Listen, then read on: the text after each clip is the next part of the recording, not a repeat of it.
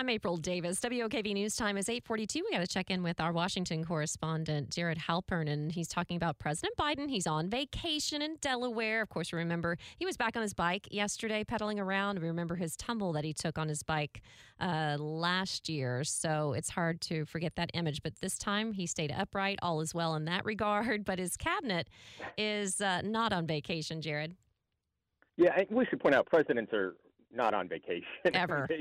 They sort of work remotely before that became a thing, right? Exactly. But, no, you're right. Yesterday he enjoyed a bike ride with the First Lady, stayed upright, which I know that the White House press staff was probably very excited about because they didn't have to put out a statement about him being okay.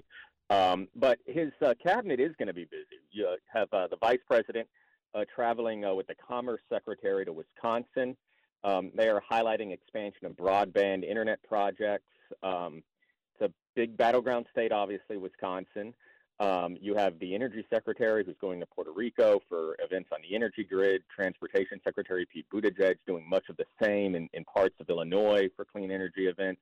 All of this coincides with the upcoming anniversary of the Inflation Reduction Act. And so a big part of what the administration's been trying to do is they tout Bidenomics and Invest in America is trying to show what this legislation is doing in the real world, right? These factories that may be opening, or a manufacturing plant that may be expanding, or new energy projects that are coming to communities, new bridge repair work that's happening in towns across America. Because public perception and polling still very much shows the president underwater as it relates to his handling of the economy. People are still feeling the effects of inflation, are still seeing the effects of sort of coming out of that pandemic type economy. And the White House is trying to show how they think things are actually getting better. The president next week will be out west. He's going to stop in Arizona, New Mexico, and Utah for events that also are focused on this Invest in America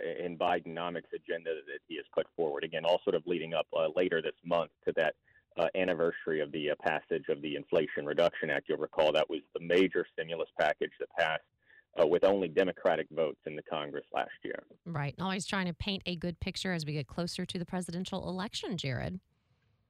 It's always an election season. And listen, one of the benefits to being the incumbent president is every event, whether it's an official event or a campaign event, is a campaign event, right? He travels the country. That's part of the job responsibility. Talks about what he's trying to accomplish, talks about what he's accomplished. All of it plays into the politics. As I said, the vice president going to Wisconsin, probably a lot of places you could go to talk about the expansion of broadband, right? But Wisconsin's a big battleground state. It's going to be one of those key places we're looking at next year. Look at the president, where his travels take him to. New Mexico, Utah, probably not in that swing state category. Certainly Arizona is, right? Look for those sort of scheduling cues as far as where the White House, where the Republicans believe this election next year will be decided.